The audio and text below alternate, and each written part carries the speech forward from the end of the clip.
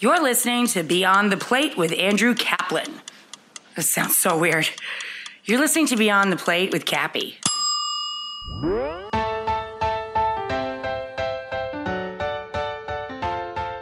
You cannot wake up in the morning and think about the stars.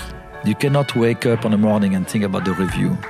Because if you do that, first of all, you stress yourself to death. And also, instead of being focused in what is supposedly your passion, you are distracted.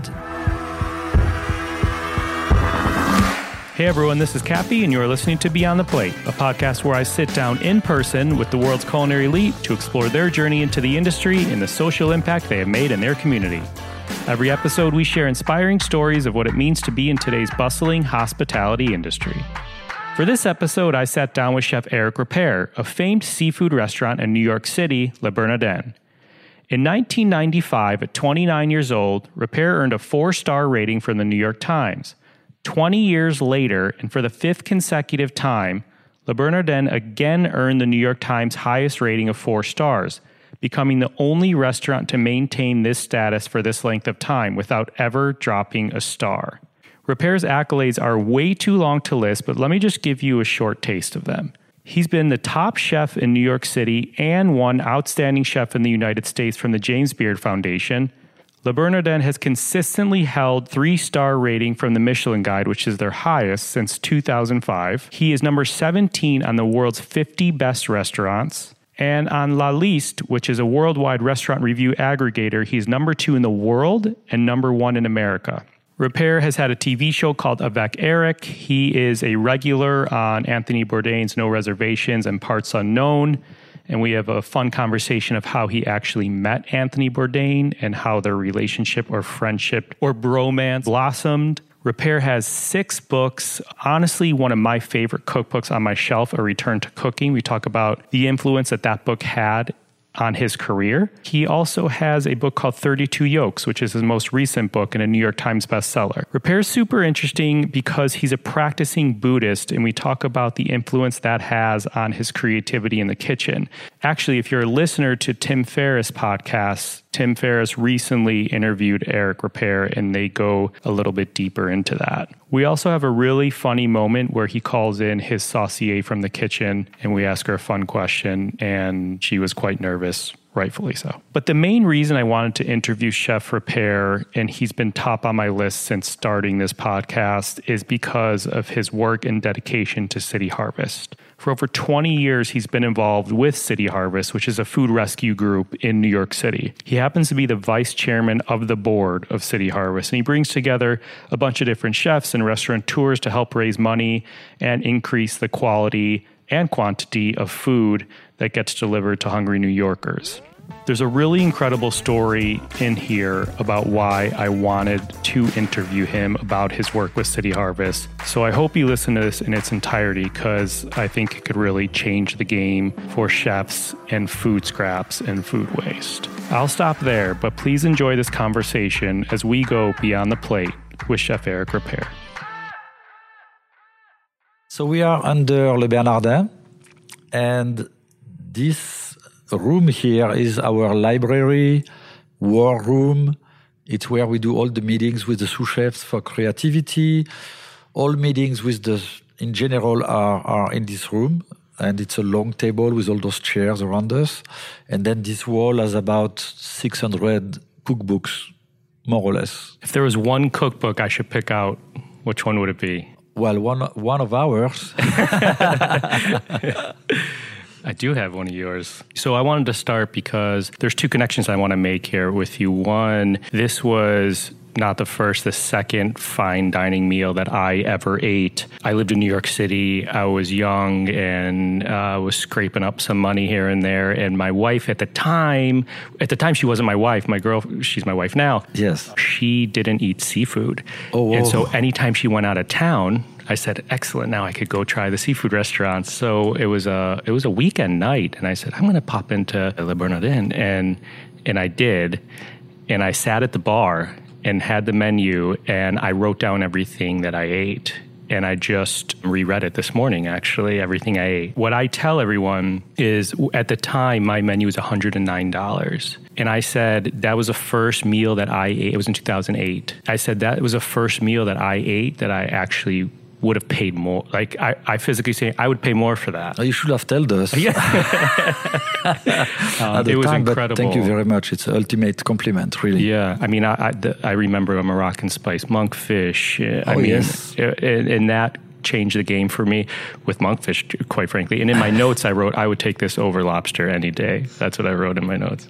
Wow, that's very nice. I mean, I really appreciate that. It's, yes, very nice of you to say that. So my second connection here is I heard you talking in your Tim Ferriss episode, you have the things you want.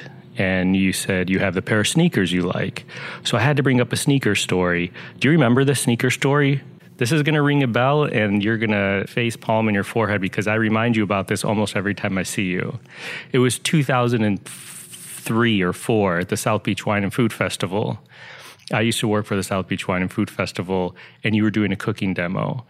And you had just arrived from a store called The Shop with a real, it. Yes. You just made a face. Absolutely. And you arrived with a pair of Puma shoes, and Absolutely. you were about to wear them on stage. That was me. I was a student at the time. Oh, my God. Yes, of course I remember. And so you were trying them on, and we said, hey, chef, you got about 15 minutes. You ready? And then you turned in a very kind way, and you looked up to me and you said, is there someone that maybe can get me a half size smaller? And I said, and that was like a great challenge for me, like a young kid. I'm like, I got to make everything happen that I can. So I called this store called The Shop, and I said, I need this pair of shoes. There's talent on the beach and I didn't say a name, they're doing about to do a cooking demo. They just bought a pair of shoes. It was this pair of Pumas. Can someone meet me on the road? And they sent someone with your shoes, and I returned your shoes, and you had a brand new pair of shoes within 15 minutes. Yes, I remember that extremely well. It was fantastic. It's because I had flip-flops, and I felt bad because I was like, I should not be giving a cooking class in flip-flops, although it's Miami and it's supposed to be relaxed. I was a bit conservative, and I knew exactly what I wanted, which was a pair of Puma, and I said, I need to have some real shoes for that demo. And it was a last-minute thing, and you're right. I love this story. You saved the day for me. I think that was your first demo at the Wine and Food Festival. Yes, it was. Fantastic. I love it. All right, so I want to talk about your basically life as a chef. If I said to you, who is Eric Ripert, what do you say? He's a human being like you and all of us. He's a guy who happens to be a chef, who's very passionate about what he does, and try to be a better man every day by day. And the rest, I don't know. People probably will give you more information than me, but this is basically my goal, to be a great human being as much as I can, and to be a great chef, a great family man. Simple. Okay, so what if I asked some of your line cooks or sous chefs, name three, what would they say if I said 3 words that your line cooks would say about you? That's a good question. We should bring one now. That would be funny. And put him on the spot and say 3 words about Chef Ripert. Call it to the kitchen. But we can do that if you want. I would love to do that. I can send someone. All right, if you want to do. Give me 1 second. Perfect. Ashley, can you send me, you want a line cook or sous chef? Or line cook. A line cook that worked with us for at least a year or 2. Someone at the level of saucier. Someone on the what? At the level of saucier. Okay. Anyone. Okay. It doesn't matter. All right. Okay? But you say it's rush. Okay. Perfect. How about some of your line cooks like back in the day? Because you have had a... Back in the days, I was obviously at one point a young chef, and I had a very bad temper. I was very demanding with myself, but with the team as well. And I was very abusive verbally, obviously not physically, because, I mean, if you beat someone in America, first of all, you end up in jail, and I was not that bad.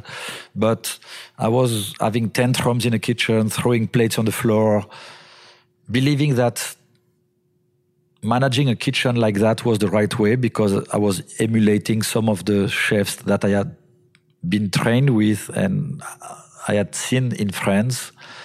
And then I realized I was 100,000% wrong. And I changed overnight my views on managing a team. And I decided that to scare the cooks, to scare the waiters, was not inspirational to them. It was not a good way to manage a kitchen. We wouldn't have good results. We didn't have good results. And I spent the rest of my life changing that. And we're talking about 1991 or 92, something like that, in the 90s. So since then, I have been working effortless to make sure that the kitchen is an environment where people can blossom. And I do not tolerate abuse from anyone. Now, it happens that sometimes someone has a bad day or some of the line cooks have a temper like me when I was younger. And sometimes with the pressure, they flip. But I make sure that we are not proud of it and we don't promote this idea. And therefore, if it happens, and it happened to me sometimes, so I'm a bit rough on the edge, but not that much. But if I'm doing that, I apologize not immediately, sometimes a bit later, but I apologize on the front of the person and make sure that I showed a good example to the rest of the team. Is that still a work in progress? It's still a work in progress because you always have young people coming to your team. It's always a rotation. We have about 65 cooks, and therefore we have some line cooks that come here and have been trained under different circumstances, have a temper, and have a tendency to lose their cool during service and so on. So yes, it's a constant work in progress because we have to make sure that we integrate them well into our team and that they understand that being angry is not the solution. It's actually counterproductive. Yeah.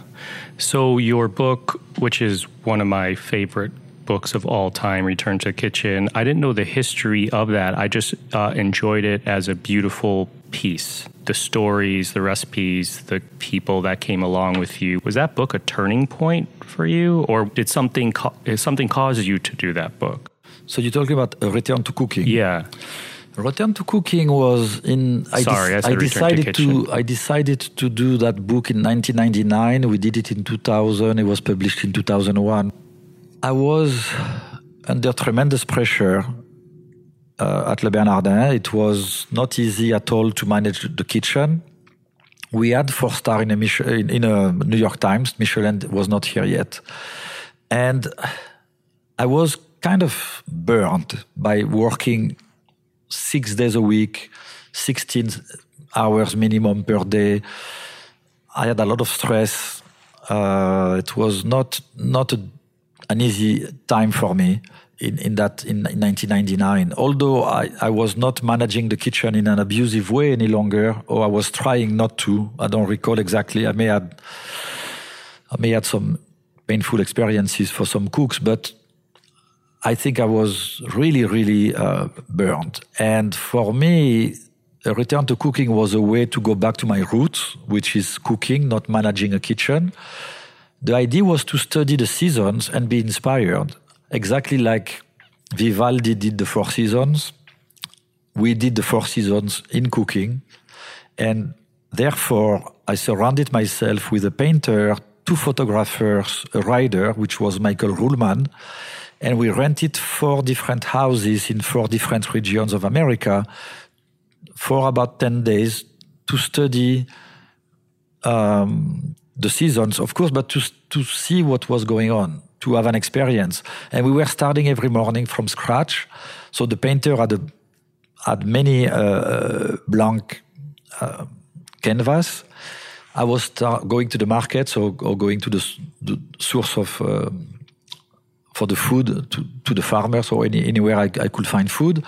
And Michael Ruhlman was documenting. The photographers were doing also whatever they would like to do, and they were actually documenting the experience. And for me, it was an important moment in my life as a professional, because until then, I was refusing to accept that I was a talented cook. I was always saying, I have zero talent, I'm not good. Although I was rewarded by the New York Times, and I had many accolades, and I had a lot of press, and each time someone was asking me about my food or about myself, I sincerely believed I was a lousy cook. Really?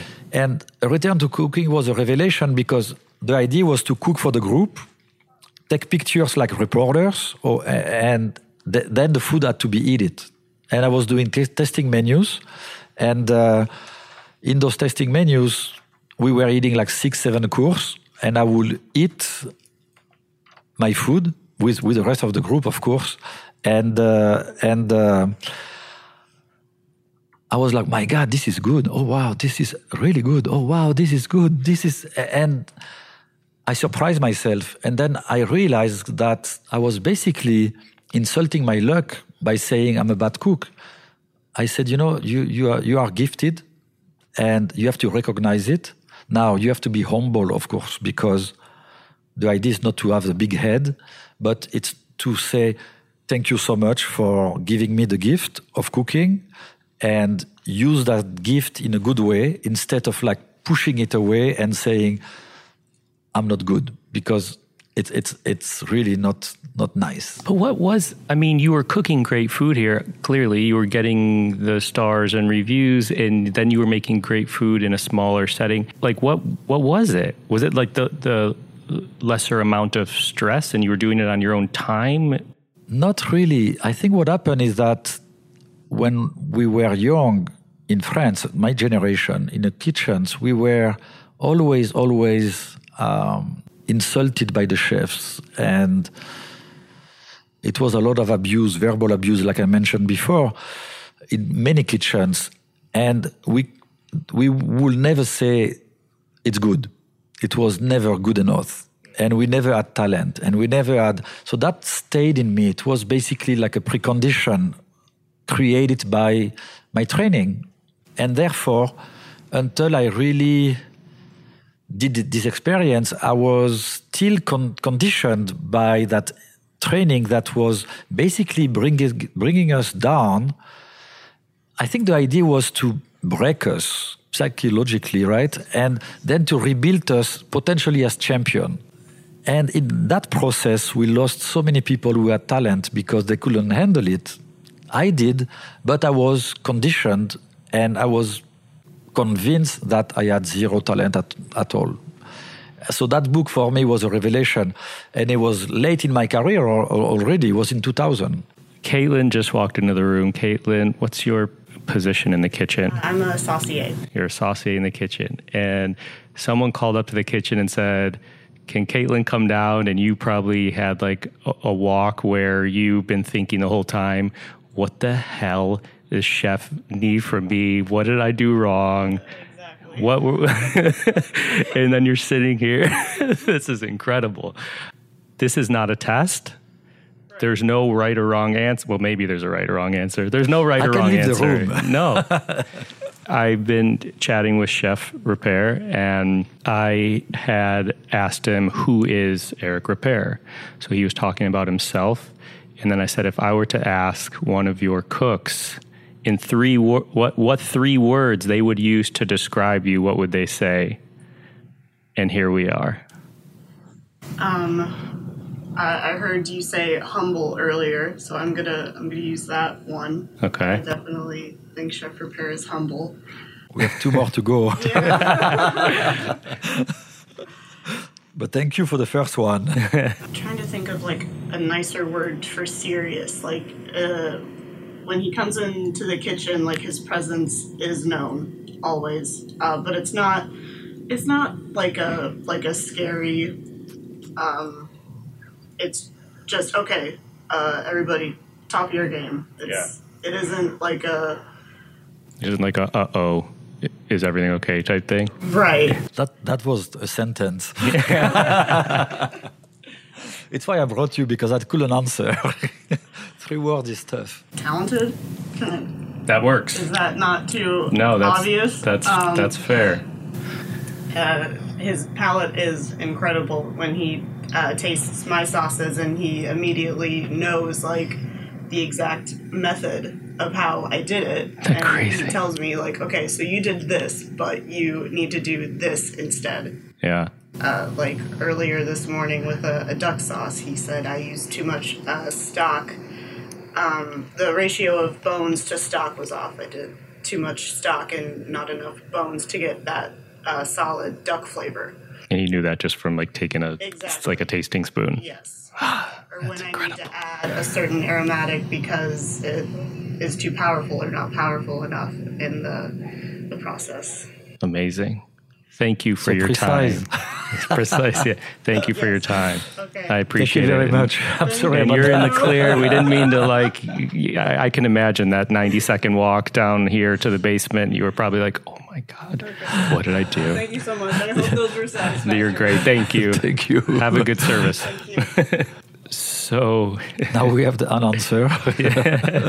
now we have an answer. I love that. Real stuff here. I'm diving around here. This is fantastic. Okay, so we talked about awards. So you're in World's 50 Best Restaurants. Your top reviews from New York Times for so many years running. Top reviews from Michelin. Yet at one point you didn't believe you were a good cook, but I'm just taking out my phone because I want the calculator. I want to know. So let's just take, how many years have you been? I came to Le Bernardin in 1991. 91. So June 11, 7:40 a.m. Yeah. Is that right? Yeah, because I look at my watch, I knew it was something special.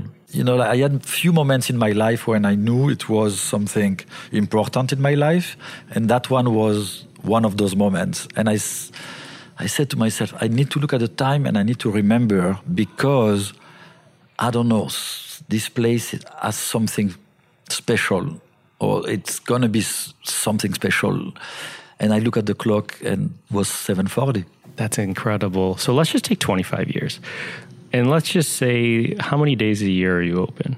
Well, we open about 300 days a year. 25 years times Right, about 300 that. days a year is 7,500 Maybe a bit days. more, 300, yes. Let's just use a round number to how many plates, how many people are here in a day, times how many plates the course is. I'm just See, going to it's use a very- low number. It's very difficult to calculate because we sell a lot of tasting menus. Right. So one tasting menus in between if you start from the canapés to the petit four, plus the 7-8 course, you're talking about 9 different plates for one person. And if you sell at night maybe about 60, 70, 80 tasting menus, you multiply 80 by 9, and you have 720 plates just for those people.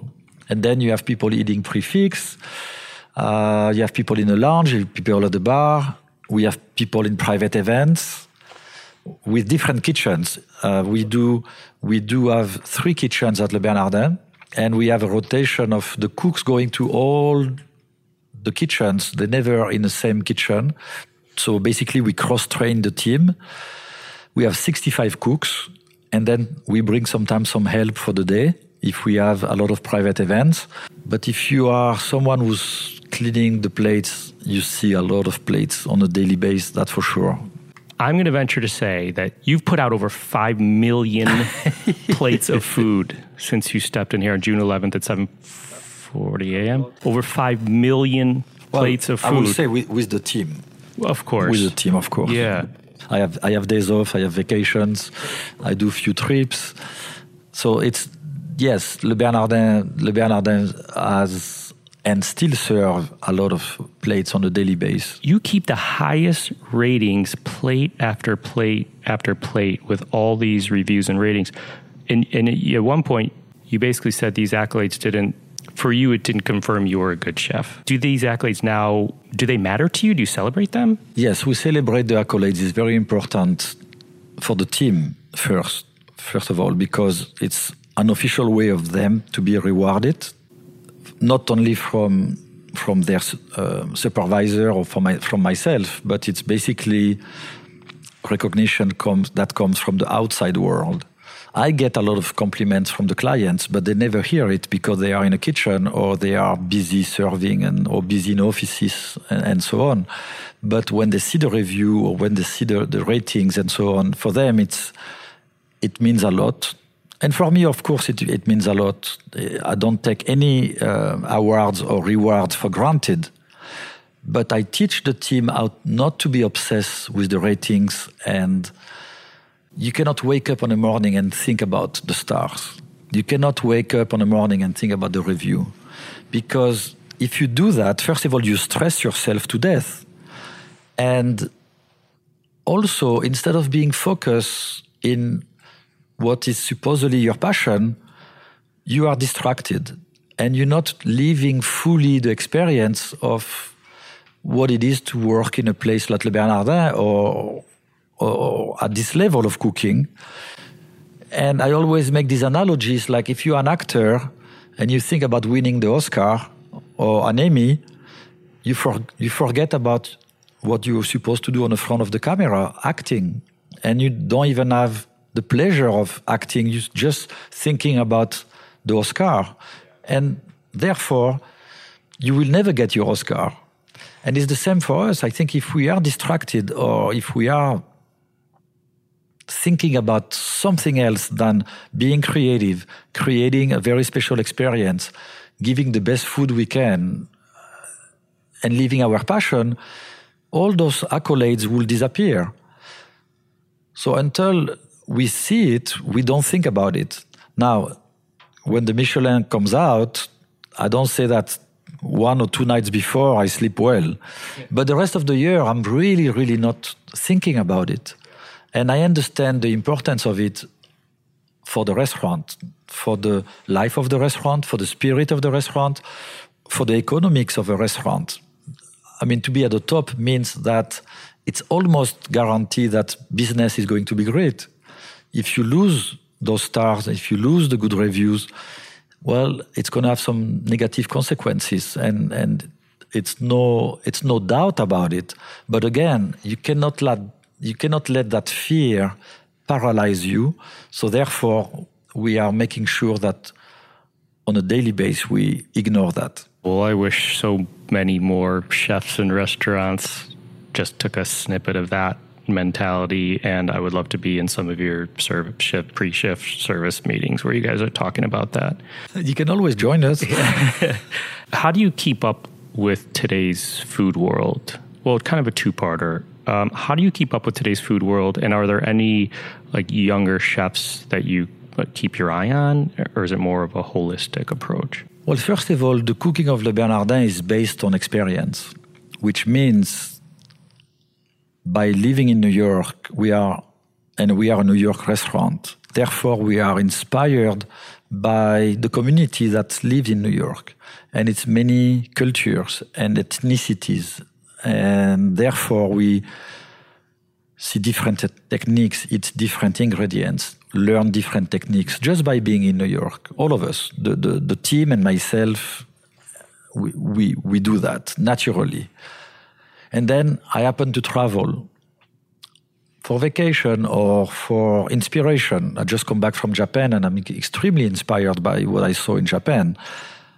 That comes in some ways into the menu slowly, in some dishes with some flavors from where I'm coming from. When I go to Spain, suddenly I'm extremely Spanish. When I go to Italy, I'm Italian. When I go to France, and I'm still French, obviously by default, since I am French. It's always in me, but I bring those influence into our menu. Then we work with a team.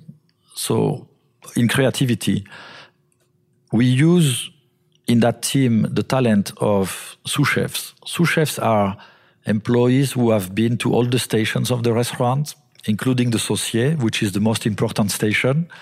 And they understand the spirit and the style of Le Bernardin. And we have a small team of 2 gentlemen, and sometimes it's a lady, doesn't matter. But right now we have 2 gentlemen in creativity full-time that work with me. And then we have in this room, actually, weekly meetings with the entire team of sous chefs. And we exchange ideas, and we basically work with the creative team that has all day long to experiment and work with me at times, because obviously I'm not with them all day. I see them a couple of times a day, and we try the food and we see what we can adapt and so on. So it's a collaboration. It's a teamwork that creates ultimately the menu of Le Bernardin. And of course, I'm the oldest. I'm the one who's supposed to be the wisest. And ultimately, I'm the one who's basically giving the stamp of approval on whatever goes to the menu. You talked in the Tim Ferriss interview about your interview protocol and staging and whatnot with your line cooks and how that works. And you all seem pretty particular, but it seems like you have a good formula. You hear so much in the industry these days about people complaining about the lack of resumes or the lack of people. Are you guys feeling that, or not as much? No, we're very lucky that we have a lot of resumes. We have a lot of young people who are interested to come here for the experience. They come from schools. They come recommended by chefs. Sometimes they come on their own. And we don't have any problem to find young people who are motivated and have talent. That's excellent to hear. Now, they're not necessarily fully trained and knowledgeable. This is our job to do that, to bring the knowledge to them, to share the know-how. They're here to learn from us, and they know that. And it's a good dynamic. If you work at Le Bernardin, and it's not easy because we are very demanding, in return, we guarantee you that we will do our best to share with you all the knowledge that we have accumulated in our lifetime. I feel like you should do a book that, I know you're just coming off of a book, but I know books are not easy. You should do a book that is, so there's cookbooks and kitchen books, and then there's front of house books, and Danny Meyer has a service book, and Charlie Trotter had one. I feel like you should do a kitchen service book. That would be interesting. People talk about service and hospitality in front of house, but there's something to be had for what you're discussing right now. And I think it's easy for people to say, there's no help, or I get these cooks and they're not motivated. Well, are you motivating them? Are you giving them the tools to perform? I mean, it's like a cook when he complains that he didn't perform well because of his knives, or because the pan was not right, or the fire was not hot. Ultimately, it's his responsibility. He's blaming it on something else. And I think when chefs are complaining about the lack of knowledge, or the lack of motivation, or the lack of employees on the market, they have to think about themselves a little bit. And maybe they have a part of responsibility in the process. There's a chef, Lee Wolin, in Chicago, who has Boca Restaurant in Somerset now, and I've talked about him before on this podcast, but he has a cook at his new restaurant. He always talks about how there's not a ton of help out there. And he has a cook at his new restaurant that was a manager at McDonald's. He's training her, and he said she's kicking ass on Garde Manger right now. That's fantastic. I think it's amazing. Yeah, it's about motivating people who have already that fire to succeed. And when we hire them, also we are very cautious. We want to make sure that they have the potential. Some people are being a cook or a chef, it's not about being the smartest and it's a lot of people who are extremely intelligent and have a lot of talents, but they're not meant to be in a kitchen, or not meant to work in a restaurant. And those people have to be discouraged to go in a kitchen and spend years. If it's no good outcome for them, it's better for them to be redirected to something else.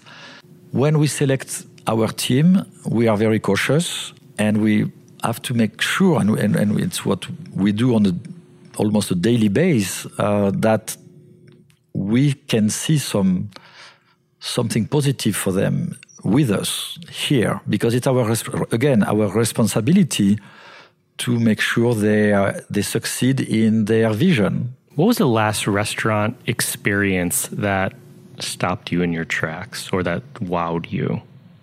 Anywhere. I was 2 weeks ago in Tokyo. I went to Ryujin. I was blown away. I was just like in heaven. 16 covers, very intimate, small setting, beautiful china, everything beautiful. And the food was so refined. I had an amazing experience in that place. And I was very happy. Yeah, that's good. Happy for myself, but also happy for the team that was working around me in the dining room, and for the chef and for his team. Lightening it up a little bit here. Many chefs, including Mr. Bourdain, have done food TV, right? You've done Avec Eric. Yes. What's your take, be honest, what's your take on chefs and TV? I have no problem about chefs and TV. First of all, I think for the chefs, it's pretty good to be able to go on TV, because 40, 50 years ago, it was almost none of them on TV. Some chefs have different talents, and some chefs are entertaining on TV, and people watch them for the entertainment. Some chefs try to be inspirational. Some chefs try to share techniques. At the end of the day, everybody has the choice to switch channel or to follow a chef or not. Whoever has success on TV or whoever is on television, I think is doing his best to communicate whatever is their vision. Now, some chefs are not my style at all, and some chefs inspire me, and some chefs are not too interesting to me, but I respect all of them tremendously because they're really working hard. Television is not a walk in a park. It's not easy. It is not. What chefs inspire you? Well, you talk about Anthony Bourdain. I think what Anthony is doing is pretty amazing because he's on CNN now with Parts Unknown. It takes you with him in destinations that are not necessarily something that you will go for. I mean, last week was Nigeria. First of all, it's difficult to go to Nigeria and to have connections and to see as much as on the show. And it shows you an aspect of the country that is cultural, historical. Of course, the food is the common thread in a story. But to me, it's remarkable because the images are beautiful. The narrative is very interesting. He does his own writes and says obviously his own voiceover. And I'm very inspired by his show. How'd you meet him? I met Anthony in 2000 when he wrote Kitchen Confidential. And as you know, it was scandalous and it was a huge success. And a lot of clients said, you are all over the book with, Le Bernardin. And I was like, no, I don't know. And then I read the book and he was very complimentary of Le Bernardin. I invited him for lunch. So I called him at Les Halles and said, thank you so much, and I would love to invite you and meet you. And the friendship started to develop like that. What 3 words would you use to describe Anthony Bourdain?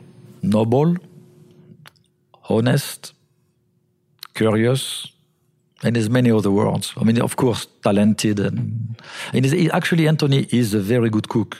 Yeah. He was a chef before. And when he cooks something, and he has done that many times for me, his food is really, really delicious. Okay, so you're a practicing Buddhist. Yes, I do. How has that changed your life? Well, it has changed my life completely. I started to be interested in Buddhism when I came to America in 1989. It took me until the late 90s to understand a little bit better the philosophy of Buddhism and practice more. And today I practice on a daily basis, and it has changed completely my life and my vision of life and understanding of life. And what is interesting in Buddhism is that it is a religion, if you wish. It is a philosophy, if you wish. And it is a science as well. And it's very interesting because you can explain Buddhism through a science and therefore in a secular way. And it's of course, I mean, not of course, but it's a non-dogmatic philosophy. And that for me is very interesting. And it's explaining, I mean, I have a certain degree of comprehension, which is limited, obviously, compared to many Buddhist masters. And I am not a master, I'm a student. Let's put it right away on the table. But it's helping me tremendously to understand all phenomena of life. And it's motivating me to be a better human being on a daily basis. And of course, I make mistakes, and of course, I'm not better than anyone else.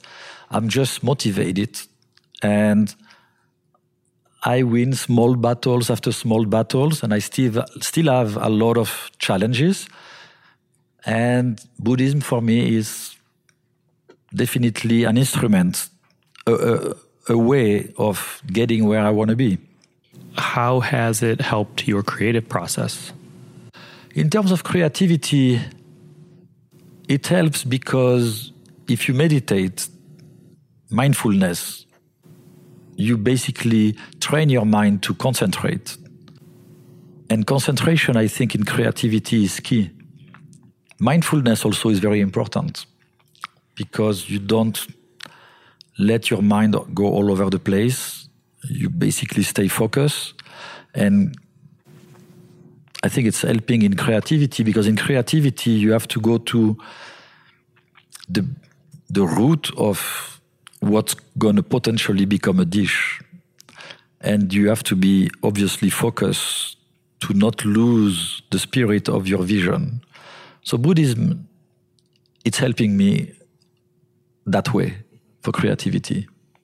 Can you give us a Buddhism or meditation 101? I mean, like Headspace, the app is very popular right now. I use that. I've been using it for a little over a year. I love it.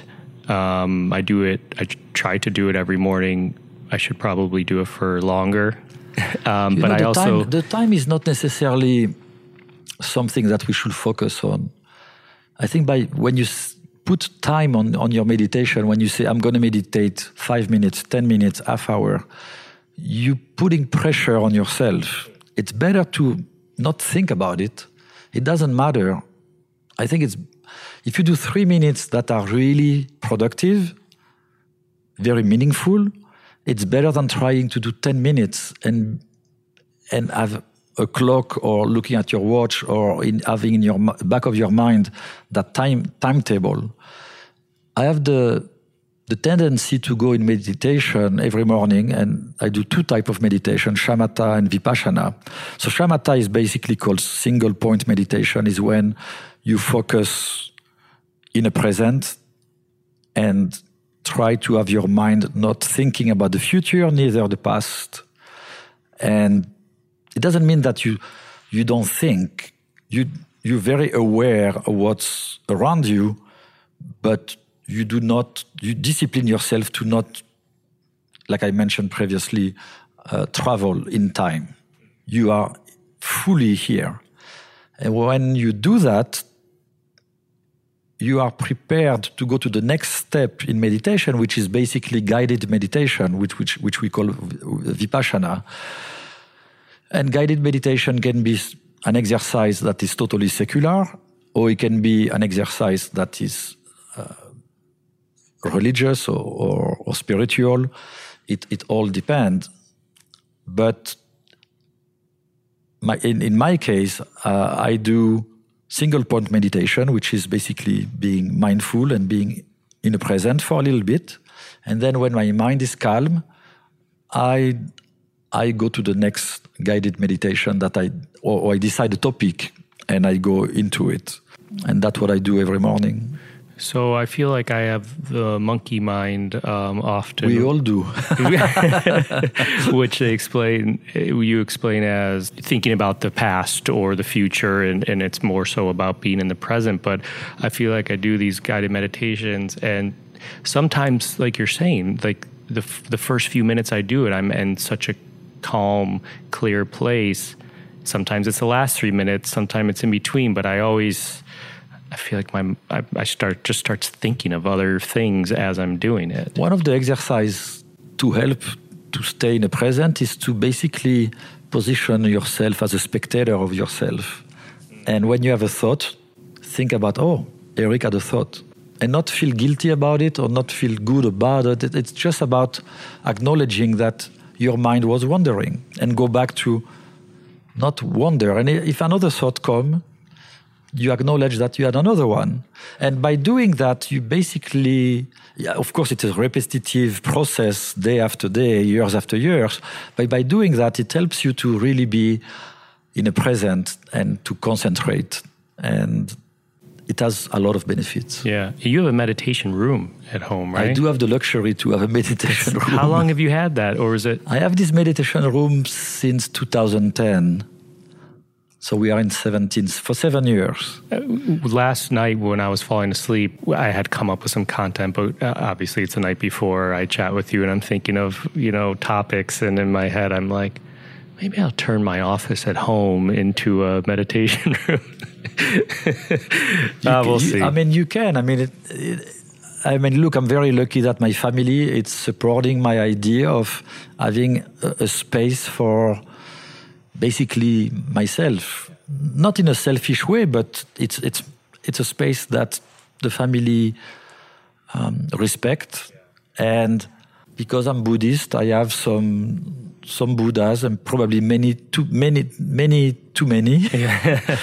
You're not supposed to be attached and collect.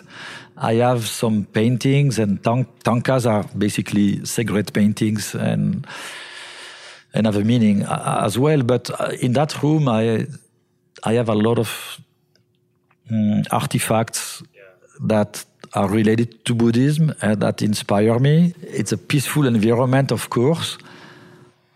And again, it's a great luck to have that. It's basically luxury to have that space. Speaking of family, you have a family tradition with your son. I have many traditions with him. I think there was the Sunday dinner tradition. Yes. Can you share a little bit about that? For sure. Especially when my son was younger. Now he's 14 years old. But Sunday night we eat at home. And I'm the cook. So it's no chef. And I decide the menu depending on the season, of course, and of what is available and inspiration. But what I'm cooking at home is basically home cooking. It's not a Le Bernardin experience, or rarely it's something at that level, but something that is satisfying, nourishing, healthy, nutritious, delicious. And I spend some time shopping, and I spend some time obviously cooking in the kitchen.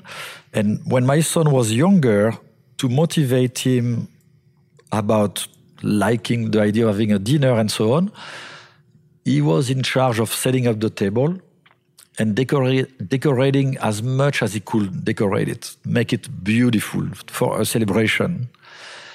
And then at the same time, he was in charge of writing the menu. And also, I was giving him the freedom to choose the theme. That's a full experience. So therefore, he was thinking about eating Chinese, eating Spanish, eating French, eating whatever he wanted. And I will cook that kind of food with the limited knowledge or more knowledge, depending on which culture he will choose. He will do those very nice menu, and he will write the best he could and decorate the menus and then do the table, and we will light the candles and we will spend time like that. Today he doesn't write the menus anymore, but he's in charge of setting up the table and making sure that we have a very good experience, a family moment that is very happy for all of us.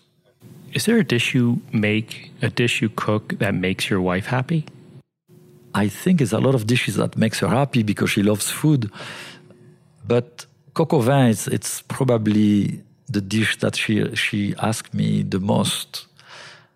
And I make coq au vin now in October, November, December, when it's cold outside. Sometimes she asks for the coq au vin in the summer, and I'm like, no, let's do something lighter. But I love to braise meat, and it's a process, and the house smells good, and it's of course delicious. So coq au vin is probably, yes, one of her favorite. So I'm going to go to a fun speed round of questions. Okay. First thing that comes to your head. Yes. What did you have for dinner last night? I don't eat at night. No? No, I have a big lunch, and then I test food all day long in small quantities, and I do not have dinner. So last night I was at a restaurant. I ate probably the equivalent of 3 enormous plates, but in small bites and small tastes. Yeah, interesting. When was the last time you ate fast food? I do not eat fast food. I mean, if pizza is fast food, which I don't consider fast food. Yeah. Last weekend I had pizza, but to me it's not fast food. Yeah. Name a smell in the kitchen you love. I love the smell of truffles. White and black truffles. They're very different, but I love them. Name a smell in the kitchen you hate. Well, we are a seafood restaurant. If something is fishy, I really hate it. Yeah, that's good. That's good to hear. What pisses you off in the kitchen? I don't get pissed off. I get frustrated. What will definitely frustrate me the most is to see someone who's not respectful of others and of the space and the products. What makes you happy in the kitchen? What makes me happy is when the food is good, and we have a good rhythm, and everybody is doing his duty and his focus and is having fun. You land in France. What is your first stop for food? I'm not predictable. It's not like I go to the French bakery and I have a pain au chocolat, or I go to buy a saucisson. It all depends. The last time I was in France, you'll be shocked by my answer. I had this crazy idea of eating Chinese food. And I went to the Peninsula Hotel have lunch, because I was waiting for my room in another hotel. And they have a very nice Chinese restaurant I wanted to try. And I went to eat Chinese, and then I was scratching my head, and I was like, I am in Paris and I'm eating Chinese. This is nuts. That's funny. Then, of course, I ate a French dinner, and I went to Guy Savoy, and I had a fantastic meal and so on. But I'm not necessarily preconditioned. Yeah. What actor would you want to play Eric Ripert in a movie? Some people have asked me, and I don't really have an answer. I hope it's a guy who's not a villain. Yeah. Excellent. Thank you. When I was coming up with a list of people who I would like to chat with for this podcast, you were right up top. And there's a very big reason for that. I've been on the Leadership Council and the Food Council and whatnot for City Harvest for many years. And I know you're a big part of City Harvest, which is a food rescue organization here in New York City. Here's the incredibly shocking and unbelievable moment. One night when I lived in New York, went out on a route with a City Harvest truck driver. And we went to, little markets and restaurants. And then they said, our next stop is Le Bernardin. And I said, the hell are you picking up from Le Bernardin? I want to eat that food. What are you picking up from Le Bernardin? And I followed the driver in, and you had a stand-alone freezer in the basement that they would go in, and there was food scraps and bread from the end of the night and things like that. And this was 10 years ago. Yeah, it's actually a fridge, not a freezer. It's a fridge. It's a fridge, yeah. I still talk about it to this day. And I think you set an extraordinary example for your commitment to City Harvest and beyond. Can you explain more why City Harvest and about this relationship? Well, we are in New York City, the financial capital of the world. I'm working in a restaurant that is a luxury restaurant. We feed people who have enough money to pay a substantial bill. Either way, they're very wealthy, or they save money, but they're not starving, or they know when they're going to have their next meal,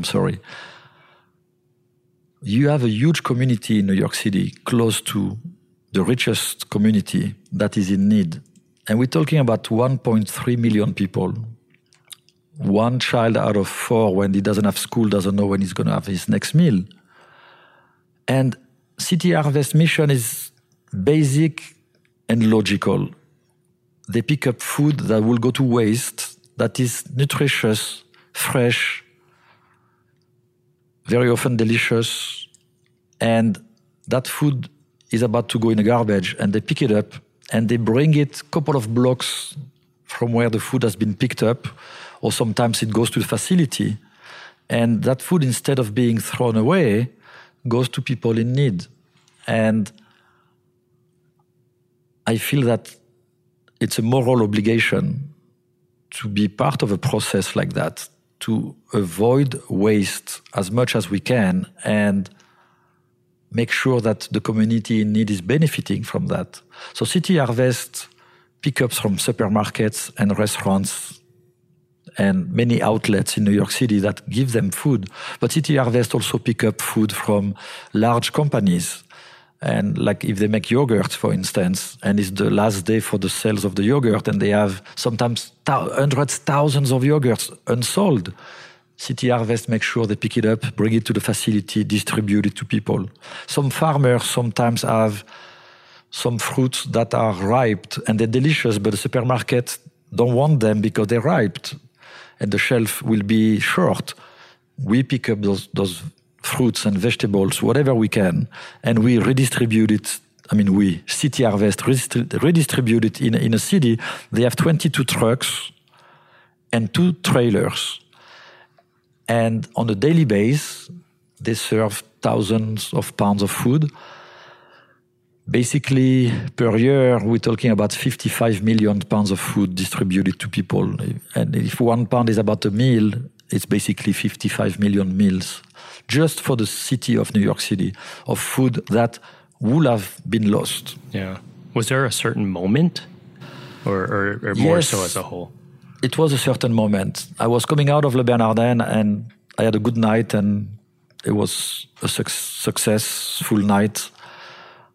And clients were happy, the kitchen was happy, and just outside I could see people sitting down like homeless people, and they were obviously in need. And it hit me in the head, and I was like, oh my God, it's such a contrast. I cannot stay passive about that. And I was looking for an organization that will help people in need. City Harvest doesn't feed homeless people necessarily. City Harvest feed a lot of people who live in New York City, have jobs, have families, children, but they just can't pay the rent and send the kids to school and buy clothes and bring food on the table. And therefore they need some help. And City Harvest is doing that. And someone recommended to me 20-something years ago, almost 25 years ago, to be involved with City Harvest. And that was for me like a blessing. I felt really good about it.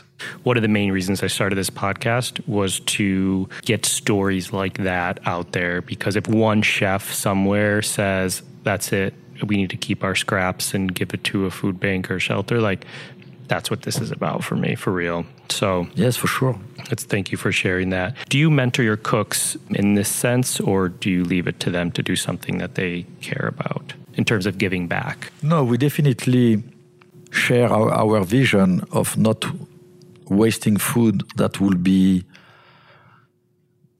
potentially given to someone in need. We make sure that the cooks are aware, and we give them all the tools to save the food that is not served at Le Bernardin at the end of the day, and that will not be served tomorrow. Sometimes it's just like string beans that are perfect, but in a 4-star restaurant, tomorrow it's not the standard that I'm looking for, but they're delicious. At home, I will eat them, and I want to make sure that those string beans are not going to waste, to the garbage. And we give all the tools to the cooks to put them in boxes and storage them and so on. And we make sure that they are sensitive to fighting waste in a kitchen. And then the cooks by themselves bring boxes and bags of food into the fridge dedicated to City Harvest. So they're all aware of it. And we have some reminders during the year, and we make sure that they're sensitive to that. And I think they are very sensitive to that. Thank you again. Looking back on your career, what would you want people to say about the career of Eric Ripert? He lived his passion fully and had no regrets, and left an interesting legacy. That's ambitious. Chef, thank you. I appreciate the time. Thank you very much. My pleasure. Thank you. Quote, I have a certain degree of comprehension, which is limited compared to many Buddhist masters. It's motivating me to be a better human being on a daily basis. And of course, I make mistakes. And of course, I'm not better than anyone else. I'm just motivated. And I win small battles after small battles, and I still have a lot of challenges. And Buddhism for me is definitely an instrument, a way of getting where I want to be. Thanks again to Chef Eric Ripert. Find more on him at ericripert.com or le-bernardin.com. That's le, le-bernardin.com. Join us next week when Beyond the Plate presents Just the Plate, a short segment where chefs describe a recipe, sharing insider tips on what makes this specific dish meaningful to them. Chef Ripert walks you through his seared tuna with a soy ginger vinaigrette and baby bok choy. Ripert is arguably the best seafood chef in this country, so you may not want to miss this one.